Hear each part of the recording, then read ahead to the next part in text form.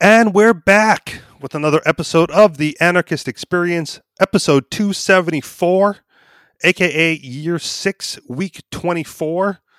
Coming at you on the 4th of July is when we're actually recording this. So happy Secessionist Day. As always, I'm your host, Mr. Rich E. Rich, along with MC and Ken Schoolin. And since this is your weekly call-in, whatever, 303-335-9527 or 303-835-1301. That's 303-335-9527 or 303-835-1301. So what is going on with you guys this week? Are you celebrating anything special today? I liked your post of Secessionist Day. Yeah, that's an irony in that we are celebrating generally 4th of July, which is independence from England. And this is just a couple weeks after in Hawaii, we celebrate in Hawaii Kamehameha Day, the forced union of the islands, after killing thousands of people to bring everybody under the rule of one guy. And people don't see any contradiction. There's parades and statues and celebrations for opposite things. Secession, independence on the one hand, and forced union and tyranny on the other. Okay, well, let's be clear, because when I was living in Hawaii, I never found Independence Day to be that big of a celebrated holiday. More so the Hallmark holiday. We get an extra day off of work. Everyone's going to go to the beach and barbecue anyway. So it's more of like a party holiday than anyone actually celebrating independence. Because, I think it's bigger on the mainland, but it is certainly the prominent holiday of the year for a lot of people. I mean, there's a lot of flag waving and huge events of fireworks and parties, and okay, I'd say it's as big as any other holiday here, in my opinion. Yeah. Okay, I've always found the fireworks to be much more spectacular on New Year's. Like 4th of July was a non-issue. Yes, you're right. Because it also coincides with the Chinese New Year, the celebrations, and the Chinese tend to have brought a lot of fireworks culture to Hawaii as well. So yes, you're right about that. And actually, I think there's expected to be almost very little in the way of fireworks here. All the main events have been canceled just because of the coronavirus. Yep. Way to celebrate independence by doing what they tell you. So, and similar thing here, right? I mean, I think there was supposed to be some fireworks display later on this afternoon or tonight or whatever, and it got canceled. It was weird because last year when they did it on the 3rd of July here in Manchester, New Hampshire. And I was like, well, that's dumb. Like, why would they do that? And the general reason I got is because the big fireworks, the big display that everyone wants to go to is like in Boston. Right, where they really celebrate independence. So to not coincide with the bigger celebration, little old Manchester does it a day early. And just all right, whatever. But also seems weird. Seems weirder this year because of all the lockdown, COVID-19. Do as your masters tell you to do, than it has in the past. But I've also found it to be an ironic holiday, again, because everyone's celebrating independence, but not really doing anything to garner more independence as the state grows ever larger and more encompassing over the lives of people, right? Like, so when I say Happy Secessionist Day, it's because that's really what the celebration is, right? You said independence from Britain, because no one wants to celebrate real independence, real freedom, real liberty anymore. It's just, it's a thing that happened 200 years ago, and we're American now. And so Americans got to do what Americans got to do, and no more independence from anybody. You're here, stuck with it, type of thing. And yeah, whatever. So I heard some people say on the radio today that, well, it was, we're just now in the month or two of acknowledgement of a lot of racial division here, and it was said on the radio, well, it was 4th of July and Independence Day for the non-blacks because the blacks were still enslaved, or at least most of them probably. and so it's a different kind of celebration for a lot of people, and especially with this moment of Black Lives Matter awareness. Sure. So do we need another Independence Day for the black folks? Like what is it? Didn't they just had Juneteenth or whatever it is when Yeah, finally yeah. the slaves, so they had one. How did that go? Were they still allowed out of their house? Were they still allowed to have independence and freedom? Did they fight for anything important this year? I don't know. Thoughts? I think there was more, actually, more recognition of Juneteenth Day. I never even heard of Juneteenth Day before, and I found it somewhat ironic because here's an interesting thing. Um, I don't know if we talked about this before, but I was impressed by an article in Ebony magazine by the editor and founder, or editor, one of the publishers of Ebony magazine, wrote an article years ago saying that Abraham Lincoln didn't free a single slave. In the country that he controlled. That's right, because did we talk about this in the last class period or the last? I don't believe so. Professor Rich, no, student Rich, Professor Schoolin. I don't believe we talked about it, but I am generally aware of the argument that is being made. So please continue.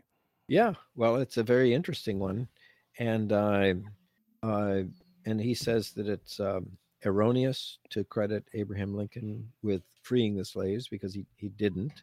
In fact, he stated quite bluntly that he was intending to enforce the Union, and whether he could do it with slavery or without slavery, that was secondary or immaterial. He wanted to preserve the Union, as he wrote in the Chicago Herald Tribune. Right. And so by this Emancipation Proclamation, he was really just hoping to get slaves in rebellion in territories that he considered rebellion, the ones that he didn't have any control over. And at the same time, by specifying which areas the slaves were free, he specified that in the areas that had been conquered by the Union troops, the northern armies, those slaves were not free. And so he actually re-enslaved a lot of black slaves who had presumed to be freed by the march of the armies into these new territories. So this guy who wrote this article said that it was actually the reverse. He enslaved, and plus Jeffrey Rogers' Hummel argument that by imposing the military draft, he was enslaving young white men in the North to go and kill or be killed in the South, and in the process, killing 620,000 Americans on both sides of this conflict. An interesting part of that is that all of the territory, 18 of the territories in the Western Hemisphere ended slavery without bloodshed. And only 2 areas ended slavery by brutal civil war: Haiti and the United States. So it was certainly a messy outcome. So when it comes to the Civil War, I've heard it quipped that when you don't know your history, you think that the Civil War was about slavery. And then when you really learn history, you learn that it was not about slavery. But then when you really study history, you learn that, in fact, it really was about slavery again. So I don't think that I've heard the arguments, right? I know the positions. I don't think that the truth is going to be settled on anytime soon with regards to that, because each side will always fight. Like, they'll say like, no, it was always about slavery. Because what else was the South fighting for? Like, why did the South want to secede in the first place? Obviously, it was about slavery. And then there's no, it was states' rights, and there was some other things, the improper taxes being levied upon them and hurting their industries. And, because of the industries that were, propped up on slavery. And so it always goes back to that in some form or fashion. A good point, but I think it is complex. You can't say that it wasn't about slavery, but it wasn't. But it was a component of the issues. But the northern states were not favorable to Black Americans. The main reason they didn't want slavery in the North is that they were championing. Uh, they thought slaves would be undue competition with white labor. In the northern states, most of them had anti-black laws. Many blacks weren't even allowed in some of the territories. They weren't allowed to vote. They weren't allowed to hold property. They didn't have any of the same rights that the people did in the North. There were abolitionists for sure, and they were very, very ferocious in their advocacy for ending slavery, but they were a minority. Uh, and they were ones actually who were calling for secession from the South, because prior to during the times of the Fugitive Slave Act, the northern states were returning runaway slaves, and the abolitionists wanted the northern states, especially New England, to secede from the South so that they wouldn't have to um, send home property that stole itself. What a weird way to say that. Yeah. So they were the ones championing secession so that they could get away from this slave system. And the slave system, yes, it was pervasive, but it was largely the major large plantation holders that championed slavery. But not everybody in the South favored it. A lot, they were young white men were drafted, you could say, impressed into slave hunting gangs that had to go around and capture slaves and runaway slaves and bring them back. And they were slaves to the guys who were doing this were forced into these slave hunting things as well. So it was a mix of things all around the country. Probably the biggest issue, I think, had to do with the tariffs, because the northern states wanted to impose tariffs on the uh, products from England, the textile products, because they wanted to protect their textile industries in the north. And as long as you had all these textiles coming in from England, it was hurting them. So they put up tariff barriers, very high tariff barriers, that were much more costly. They were twice as costly to the southern states as to the northern states. And that actually caused the first row of the call for secession. The southern states in 1836, I think, were first talking about secession because of these onerous tariffs that were hitting them the most, and most of the income that was derived from it. In those days, the tariff was the biggest source of federal income. They were spending it on railroads and canals up in the north, all these infrastructure projects, which were favored by the Whigs. So it was a big transfer of wealth. And they talked about secession. And finally, there was a compromise tariff that brought the tariffs down so that the southern states would stop talking about secession. But then when Lincoln was elected, the Morrill tariffs were enacted right away, and then the wartime tariffs right after that. But Lincoln was such a champion of the high tariffs, protectionist tariffs, and um, protectionism for and these big infrastructure projects that he wanted. I mean, during the Civil War, he started these transcontinental railroads, which were heavily subsidized in order to take Indian lands away from in the West, to build these transcontinental railroads that all went bankrupt.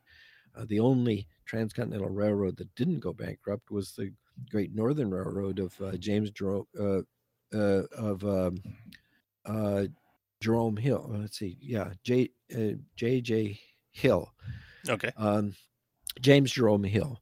He didn't take a penny of government money, and he built the railroads rationally in trying to encourage settlement along the way, making good relations with the Indians, gradual inclines so that didn't require a great deal of operating costs. He did the whole thing. It was successful without a penny of federal money and didn't go bankrupt. All of the other transcontinental railroads, the Northern Pacific Railroad, the Central Pacific Railroad, the Union Pacific Railroad, they all went bankrupt after the corrupt builders absconded with the money from the rails. and took the Indians' land. About a third of the money spent on building those railroads was just to fight the Indians to keep them from interfering with the construction projects. It was a horrendous example, and this was all done instigated under Lincoln. So what would you say? Maybe just throwing it out there. What would you say is the reason why uh, modern day secessionist movements um, don't have the same impact as those of the past? Right? Yeah, the secession from Britain, uh, successful, right? Probably the biggest, the most successful one in in our history, at least. I have to Uh, say that the United States, where um, that fought this civil war to prevent secession, has in almost every other case been on the side of secession. Most recently in Kosovo, we sided with the Kosovo in order to secede from Serbia. The United States sided with Panama to secede from Colombia. The United States sided with Texas to secede from Mexico. In almost every other case around the world, the United States has sided with the secessionists, except in its own case. So, well, not even in its own case, because its own case was originally the secession from Great Britain, Yeah, right? It's yeah, it's just right. this Civil War one where one side got it wrong. So, is this a case of just history being taught by the winners? Then was it Exactly. was it only this Exactly. secession was bad only because the North won and the Southern states lost? Otherwise, it would be another secessionist victory um, Oh, for exactly. If the if the British had won, we would have schools teaching how grand and glorious it was to put down the rebellion.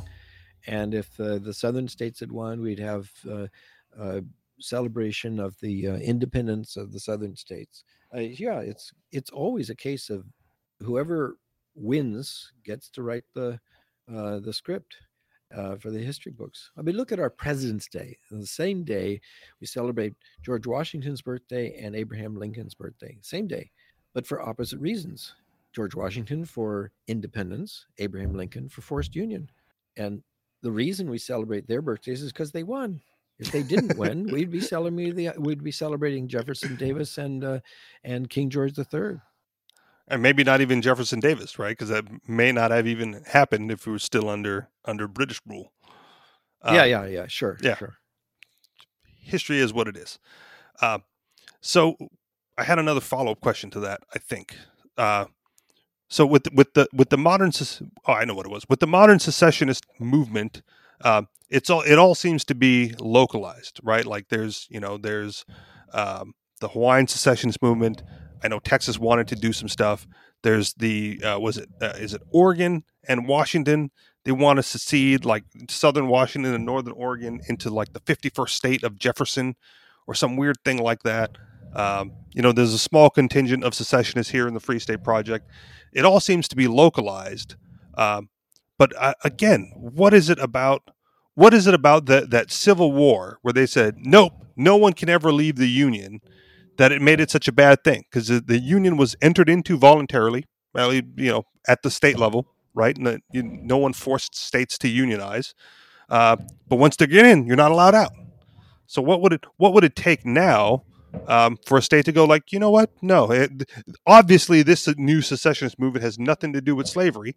We just want out of the Union. Is it possible? Does the United States provide too much military aid and military might? Is that protection service too great to let go of? Is that what's keeping Is that what keeps people still in line for it? Well, that's a very good question. They exist everywhere. I remember when I lived up in Alaska and there were secessionist movements. A lot of times, Yeah. native populations are at the core of a desire for because they feel that they were conquered, which is accurate. And actually, Indian reservations have been characterized as having, to some degree, um, sovereignty that doesn't exist for other places. They can have gambling on their territory and they have their own uh, domestic law councils and things like that. All with the Um, permission of the United States federal government. yeah, yeah. I Yeah. mean, clearly, these indigenous populations have been brutally treated over the past 2 centuries and more. Could we call those Indian reservations autonomous zones? Would that be a better example than the Chaz Chop? In a sense, it is. Yeah, yeah. So then, aside from being Native American, what would it take to get authorization from the United States federal government to set up an autonomous zone, right? A non-Native American reservation where we just cede that plot of land and they just leave us alone, just like they would on the reservations. I don't see it happening from either right or left on this. I mean, it would have to be a very um, well. Actually, look at what happened in the chop zone in Seattle, or how tolerant the general population was of this zone for a while until it broke down, as was predictable, I think. Um, it was so popular among the general population that the mayor went along with it and just sidelined the police and all their obligations for public safety because it was a generally popular thing. And I think that's the thing. And it's got to be there's got to be such broadly felt oppression that people see it as tyranny, and I don't think they've seen it that way yet. Okay. Let's talk. Given this current lockdown. Let's talk a little bit more about the Chaz Chop because I've championed the Chaz Chop. I've come to its defense numerous times on this show, but I don't know if I would have considered it to be generally popular the way you phrased it. Right? It seemed to be tolerated for a while, and then when you look at like, oh yeah, they finally shut it down. One of the stories that came out of that was because they finally threatened the mayor. Right? They showed up at the mayor's house, they'd made demands, and they went, no, you know what? Now you're too close to home, and you're done. Right? Like, So I don't know if do you think it was? Do you really think it was generally popular? Like the regular outsiders looked at it and went, "Oh, this is a beautiful thing," or "This is this should be able to exist," or was it tolerated because they looked at it as short term? They looked at it as it's a no-win situation. If you go in there, with force, you're going to enhance the optics, the narrative that they're portraying, which is brutality on minorities. Whereas if you just let it play out, eventually, people will get tired and hungry and want to get back to some sort of normalcy in their lives. You can't camp out in the park for that long, before bills got to get paid and people got to eat and something's got to happen. There was no economy there. But yeah, I guess I'll go back to my general question. Do you really think it was generally popular or just tolerated for the most part? I think it was tolerated because remember at that time there was this thing sweeping the country about in reaction to the George Floyd incident killing that was highlighting what had already been in the works for so many instances around the country. And I think that this flare up that occurred also in the midst of the pandemic when people were pent up and frustrated and ready for an explosion of sorts. I think the general population tolerated it because they also felt a broad sort of sympathy for the Black Lives Matter movement. Right. But I think it overlooked. I believe that those property owners, businesses, and so on, who were also affected in this neighborhood of the CHOP section, they're saying, well, we've been paying our taxes all the time for protection and the police are gone. They don't respond to our calls. They don't do anything to shield us. I think they have a big lawsuit coming up. They do. They have justification for it. And that's where I don't know. Right? I think they have standing possibly for a lawsuit. Sure. But again, it's worked its way up to the Supreme Court. At least I can't cite the cases offhand, but I know at least 2 or 3 times similar cases have worked their way up to the Supreme Court. And the general understanding to this point from those decisions is the police have no obligation to protect. Right? That's Supreme Court ruling up until this point. So you say, that while they've been paying their taxes, they're supposed to get this protection service, and then when the the CHOP activists took over. They were not provided with those services of which they were paying, and they get to file a lawsuit. And it would be nice if they win, because it would set a new precedent. But the existing precedent is that no, the police have no obligation to protect. It's one of the fundamental and foundational arguments against the concept of American citizenship. Because, if you look at their laws, their books, right, with their definitions of words, citizenship is in two parts, right? It's a duty of allegiance in exchange for an obligation of protection, right? So, the state, the state, the federal government, the state government, whatever, offers you this protection, and then you give them your allegiance, right? But if the Supreme Court has ruled that there is no obligation to protect, the police have no duty to protect you, well, then you have no, obligation to give your allegiance to them. So the whole notion of citizenship breaks down based on their own rulings. So when it comes to the business owners in that, in the Capitol Hill zone of Seattle, but good, file your lawsuit. Let's see if we can overturn that precedent. Because if that's the case, right, if the police department is held liable, right, for the services that they offer, for the taxes that you paid, well, then they're going to be on the hook a lot more, because anytime someone gets hurt, right, anytime a taxpayer is victimized, right, in a situation where the state should have been able to protect them, you're going to see liability, right? And who knows where it's going to come, what would come out of that. But it'd be interesting.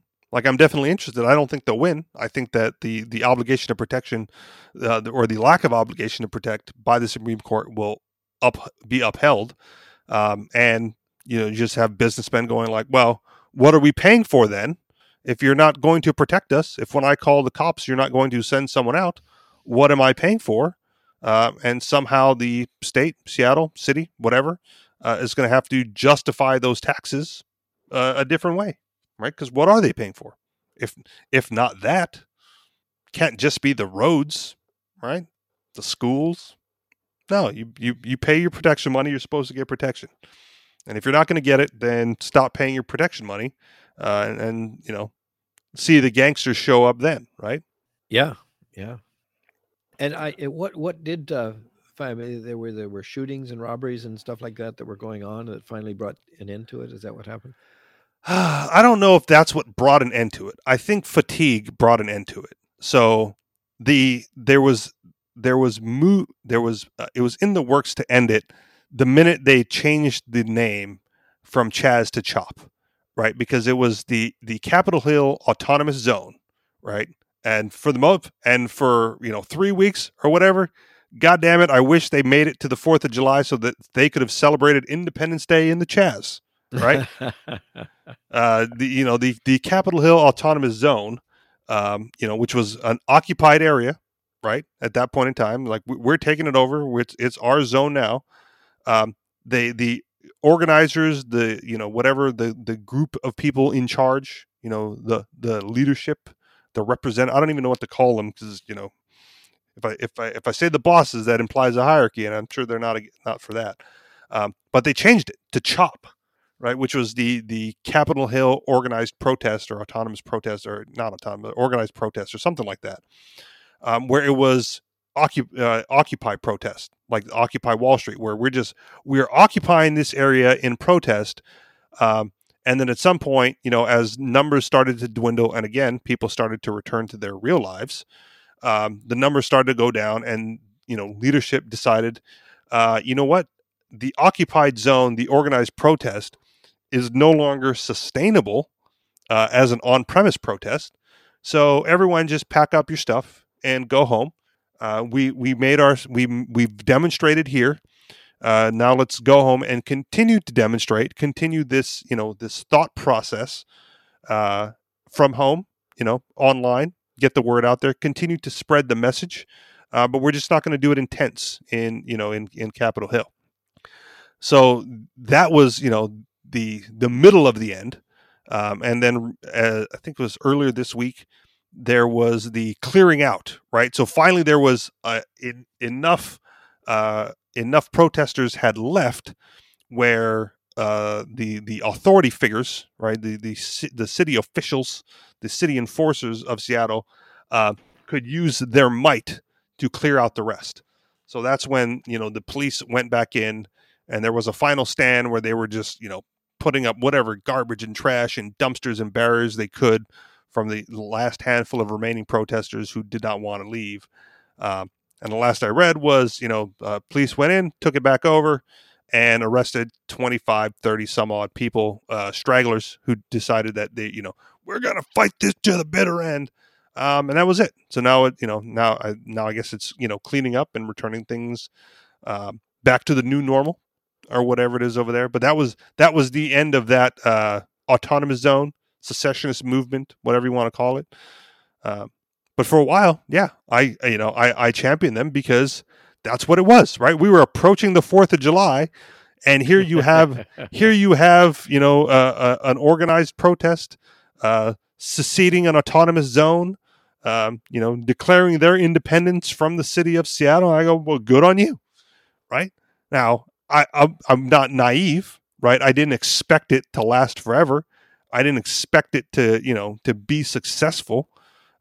One of the points, I don't know if I ever got the point out on this show last week. One of the points I was trying to make was, they would have to have relied on trade with, the neighboring cities in the outside world. Like it wasn't a self-sufficient autonomous zone.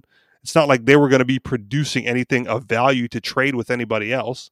So I felt it was unfair to say that it was a failure based on, lack of resources, and a shitty garden. They were going to have to trade. It's too small. There's no natural resources in the concrete area that they took over. But I mean, they did it. It's interesting to note that in the American Revolution, we tend to think, looking back, that everybody wanted independence, but it was probably a minority. As I understand it, about a third of the population were these patriots who wanted independence from England. About a third were Tories and sympathetic with England, didn't want independence, and another third that just wanted to be left alone. They were farmers and in the outreach areas, and this was politics that they didn't care much about. Yeah. But it was the fervor of the patriots, you could say, the independence rebels, who carried the day, and good thing too, actually. So a secession isn't necessarily a unanimous agreement on it. It begins because there are certain elements that are very vigorous and with strong arguments and good justification. In other words, this case hadn't been building up just overnight. It had been building up over decades of abuse. And in a sense, that's how this one came about too. There were decades of abuse towards Black Americans. Absolutely. So there was a recognition for the first time by a lot of people, and a sympathy with it, that was the tolerance that we were talking about earlier, of the rebels. So let's go back a little bit to the original act of secession from the British Empire. Based on what you said, a third of the people wanted it, a third of the people didn't care, a third of the people would have been sympathizers, and the vocal third carried the day. So if we look at, because they were willing to shoot and die, you have to say that everybody who signed the Declaration of Independence was essentially putting their name on a document that could have brought them all up on charges of treason against the king. And then there were the groups who were shooting at the British in Concord and Lexington, and shooting at them in Bunker Hill. And well, frankly, I think guerrilla fighters have a tremendous capability of fighting things. They did in Vietnam, they did in Afghanistan, they against the biggest military forces on the face of the earth. The rebels in the American Revolution did stand up against the biggest military on the face of the earth at that time. But frankly, I think that I don't see any of that kind of capability and among secessionist movements that are just really flash in the pans compared to those types of events. Okay. Well, I mean, the equivalent to that now may not have been Chaz Chop, um, but whatever name the current Boogaloo movement is going by now, right? It seems to be the closest thing we have to those people willing to fight and at least claiming that they're willing to fight and put it all on the line. But not necessarily the direction I was going. I was going to take it more of the private property route because that's one of the issues that came up with Chaz Chop. That's one of the issues that came up. When we discussed how you would secede an area, any number, and would you have to get all the private property owners involved? So how would that work with only 1/3 being the vocal minority in the original American secessionist movement? Um, is that required? Like, were they only able to secede their third of the land? Because it seems like they seceded on behalf of everybody, whether they wanted to or not. So Right. do they not get held to the same account when we think about that, as far as property rights and Well, violations thereof? and the Tories who didn't join them, their land was confiscated. So yeah, you would have to say there was no respect of property rights. If you're with us, you get to keep your property. If you're against us, after winning, of course, and of course during the fight too, when the British were coming in, they respected the property of the Tories, people who supported them, and they just confiscated properties of the rebels. And then when the war turned the other direction, it was reversed. So yeah, a lot of Tories lost everything, uh, had to flee back to England with what they could, So does that or make it stayed around. And okay? I mean, they also stayed around and laid low for a while until things blew over. Does that call into question the entire act of rebellion, the entire act of revolution? Was it entirely unjustified because of this violation? I mean, that's an interesting question. That's why I asked Yeah, it. do the means do the ends justify the means? Well, Um, from a libertarian perspective, we would usually say no, right? You have right. to have good means along the way, but in this case, I don't know. Well, so then, what are some peaceful libertarian examples of secession? I don't know. I could not name one if I wanted to. But also part of the problem, right? Like again, I'll go back to my initial my initial defense of the Chaz Chop, right? It was 2-3 weeks ago on this show. Uh, I said, well, you're never going to get a libertarian secessionist movement because there's no way for libertarians or ANCAPs or any us like-minded individuals. There's no way for us to do it um, and justify it morally and ethically because we would have to get the permission of every property owner along whatever path we're seceding, right? And that's unlikely.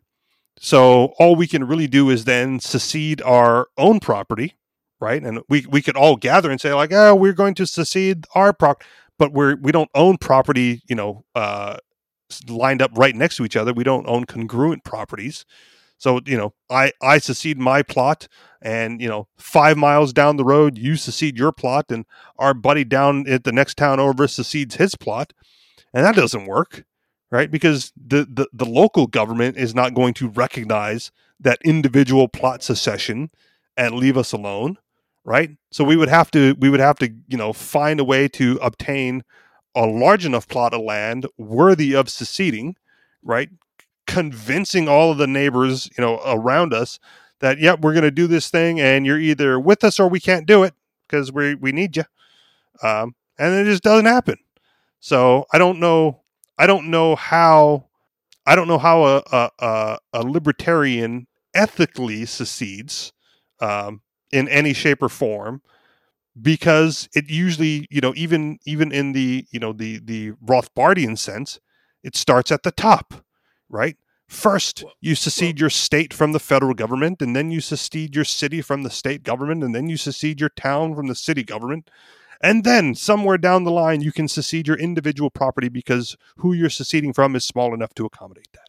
well, maybe there are libertarian ways. Like, for example, a community association um, can be viewed as a sort of mild sort of secession. In other words, or a city, one city secedes from another, and then they set up a more libertarian path, or like what people in New Right. Hampshire are trying to do, using the democratic processes to establish more libertarian But environment.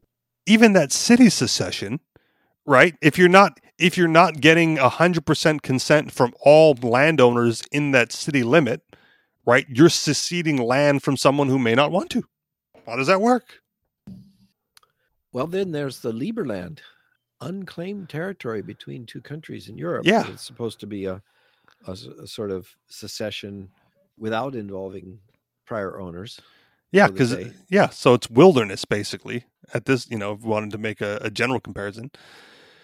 So what? So libertarians who want to secede congregate in the wilderness, set up boundaries, and then declare it to be so. Since there's no current private property owners in that specific area, we're just taking it back. So federal land, you can secede federal land that you've taken over and declared to be yours. Yeah, I'd say that'd be legitimate. Okay. Seasteading is a way that some have tried to take unclaimed territory and make it as a new haven for people. Yeah, I'm a big fan of that. It's not necessarily it's unclaimed because it's on the ocean, right? Like where who owns it? No one yet. It's international. What we talked about last week with the pirate ships, right? The pirate airships, 62 miles straight up in the air, right? No jurisdiction up there.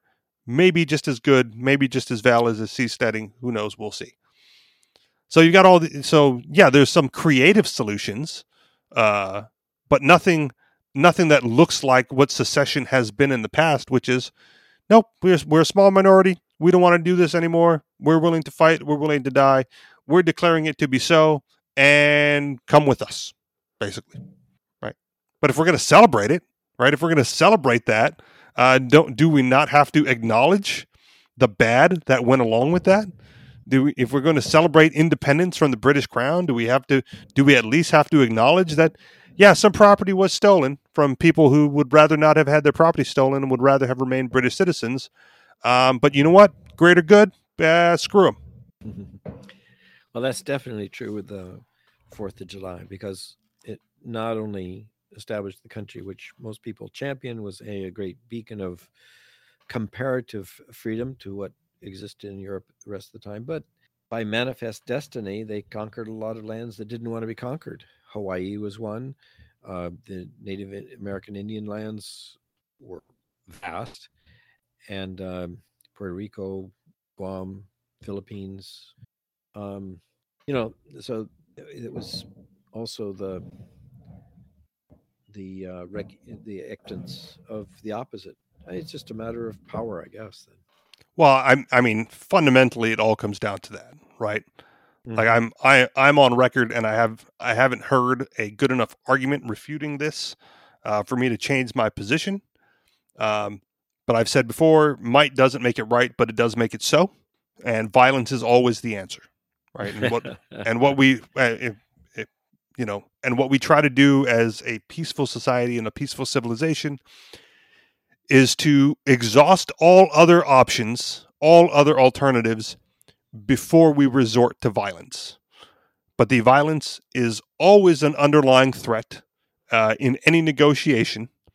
And then the new one that I've added to this that I'm not 100% behind yet is that the powerful don't need to negotiate, right? Because they already operate from a position of I can win with violence if I want to. So it is always the weak seeking peaceful remedy because they know they cannot win a fight. True enough. Unfortunately, MC, we haven't heard anything from MC. Is he still there? Is he taking another nap? You fall asleep again on me? What's your favorite government program? Are you asking me? Either one of you. I don't know. You sound like all deep voiced again, so I don't know. I don't have a favorite government program. That's the thing. That's the whole point. Get rid of all of them. But I just heard something got disconnected. Is that? Yeah, he's reconnecting his microphone. Oh, I'm going to ignore it okay. and hope I didn't pick up too much of that, so I can skip over it and not have to edit it out. I don't know what Okay. happened there. Okay. I think it's just probably just a bug in the processor. If you're not talking too much, it just slows down and drops some packets or something. I don't know. Oh, Be my Ken, do USB you have a cable or favorite something. government program? I don't know. Well, that's like asking who's your favorite president, and I guess you always have to say then the least least objectionable. Probably Grover Cleveland. yeah, Grover Cleveland. I heard a nice talk by Larry Reed about him and how he was pretty good at fighting crime and all that. I wanted to say Calvin Coolidge too, but the problem with even those two guys is that the fight against Native American Indians persisted under all of those regimes, all of them. Ever is I don't know a president that the American Indian could champion as being someone who is fond. Who But was the president so that died as soon as they got inaugurated into office? That might be uh, at the top of the list. I think it was William Henry Harrison. There you go. He's number Yeah. one then. Yeah, maybe so. Yeah, Didn't he have did the time to least do damage. anything bad. Yeah, yeah. And also, I'm quite in favor of some of these tear downs of statues and so on. I think it's high time that people have recognized uh, these iconic figures for what they were. The one that I've always held a grudge against was Andrew Jackson. You know, the Indian killer. I've always called him, and yet he adorns our $10 bill, and I think it's the $10 bill, and he's got statues all over the place. He was considered heroic by historians because he um, fought against the big banks. You know, the First Bank and the Second National Bank, And then they put him on the some of the $10 special bill. interests. Yeah. That's right. But I thought of him, and it was, of course, he was the army officer at the Battle of New Orleans. So, yeah, okay, pluses and minuses, but I think that certainly his treatment and slaughter of American Indians was horrendous. Who are others? I think that Abraham Lincoln, when um, I think he'll be the last to fall because he's one of the most popular, along with George Washington. But um, I think that Abraham Lincoln, under scrutiny, uh, doesn't deserve to be at the top. Yeah. Woodrow Wilson is certainly one that I think should be taken down. But in addition to his segregationist and racist attitudes, of course, was the horrendous task of taking the whole country into an unnecessary war that led on to the other wars of the century. I think you hit the nail on the head when you said under scrutiny, right? Because if you put any of them under scrutiny, you'll find something that makes them not worthy of praise, not worthy of a statue, right? Not worthy of a long-term consideration. It's just that most people look the other way, right? I still have quote unquote friends on social media who tend to lean to the left, who are still enamored with Barack Obama, right? Still want the Obama legacy to continue on, wishing that they could have had 4 more years of Barack instead of 4 years of Orange Man Trump. And they don't pay any attention to the drone strikes, the killings, the wars, the bombings, right? They turn a blind eye to all of that because Barack Obama was such a good orator with the teleprompter, right? Had such class and grace in all of his speaking engagements. Earned the nickname Deporter in Chief because he deported more people than any president before him. And yet he never took any flack at all for that. Zero. And Trump is, I think, rightly flackable for that. But Barack Obama was untouched by that behavior. Right. So when you say, like, who could get a statue? Well, when you put it under scrutiny, nobody. No one is worthy. Right. Tear them all down. It's just that, right now things are going one way. So all the Southern statues, right? All the all the people who Black Lives Matter oppose greatly. Those are the statues getting torn down. And at some point, the pendulum swings back the other way, and we'll tear down Who's the some statue others. you'd build to? I'd build a statue to Murray Rothbard. I think that I'd contribute to a statue of Murray Rothbard. Who else would you? And maybe Milton Friedman. Yeah, those would be some icons that I would hold out. I would have difficulty with the Milton Friedman one because Chicago school wants a central bank. I go, that's not freedom. That's that's a central authority over the one structure that you want to get away from.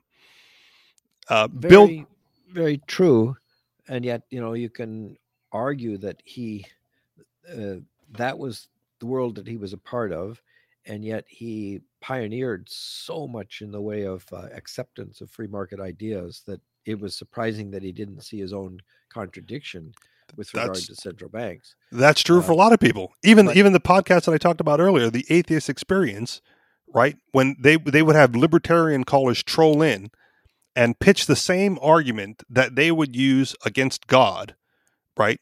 As an argument against their God, the state, because they happen to lean left politically, even though they tried to cover that.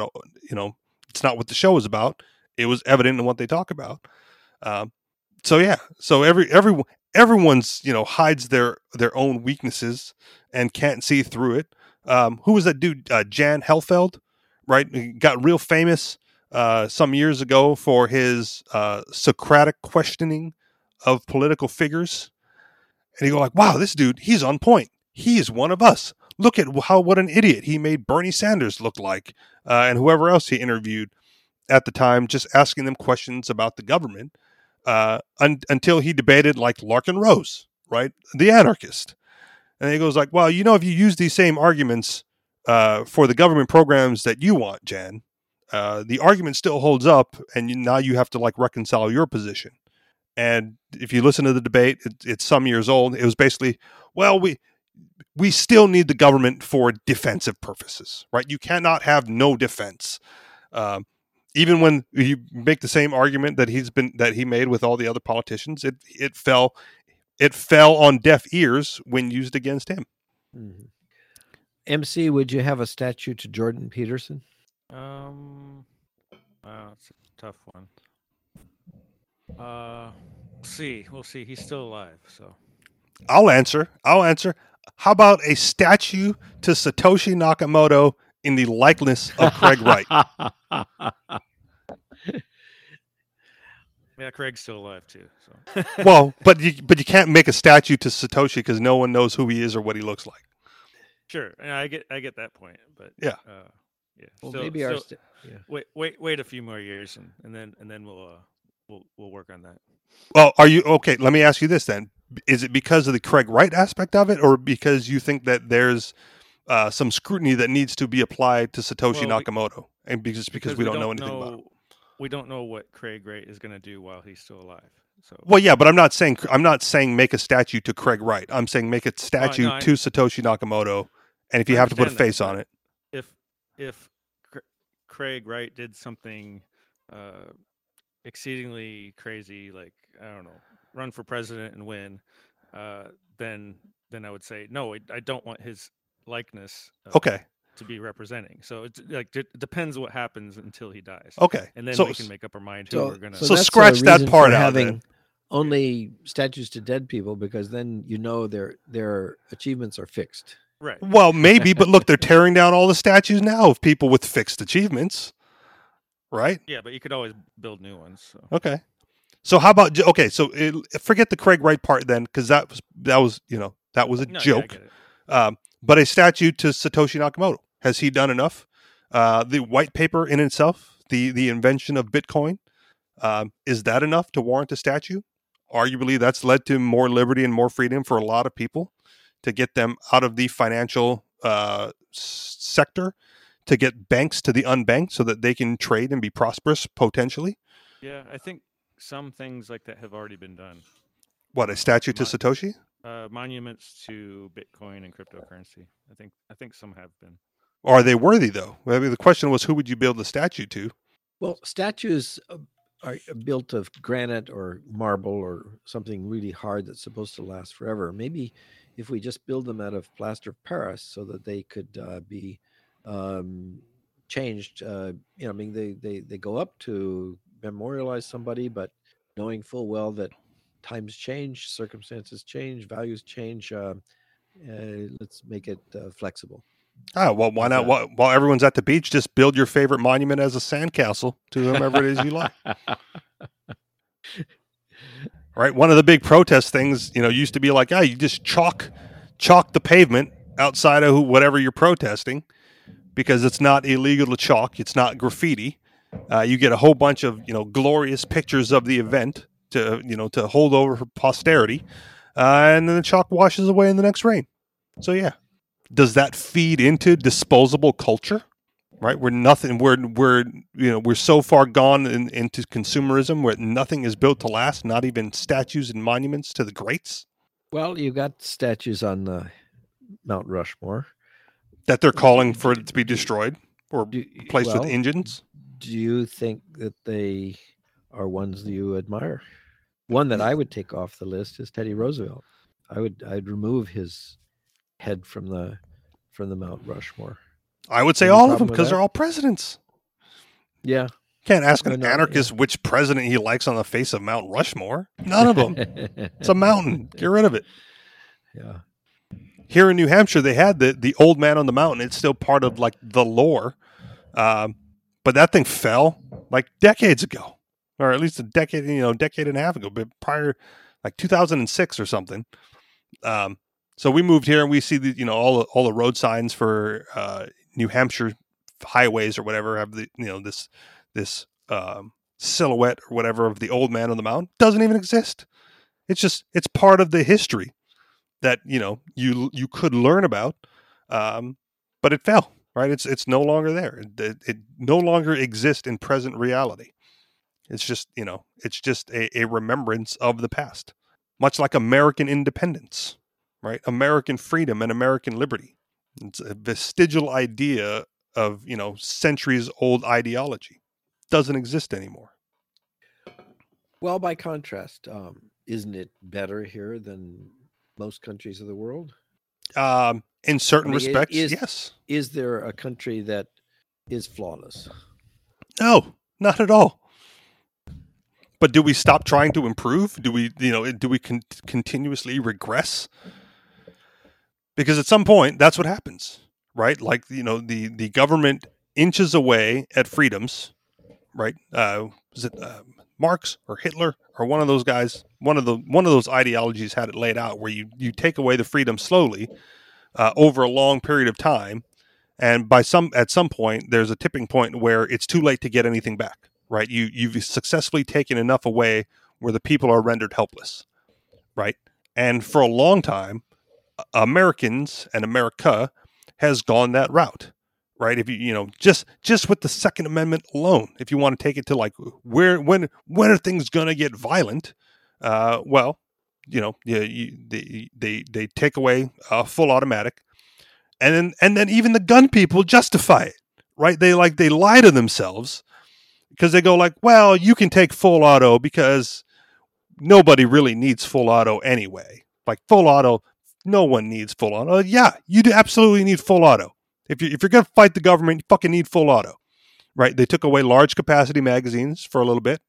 Right? I go, well, you don't really need, and they justified it again, right? And then they took with President Trump, they took away the bump stocks, right? And gun people again are going like, well, you don't really need a bump stock because you can just tie a rubber band to your trigger and it's the same thing.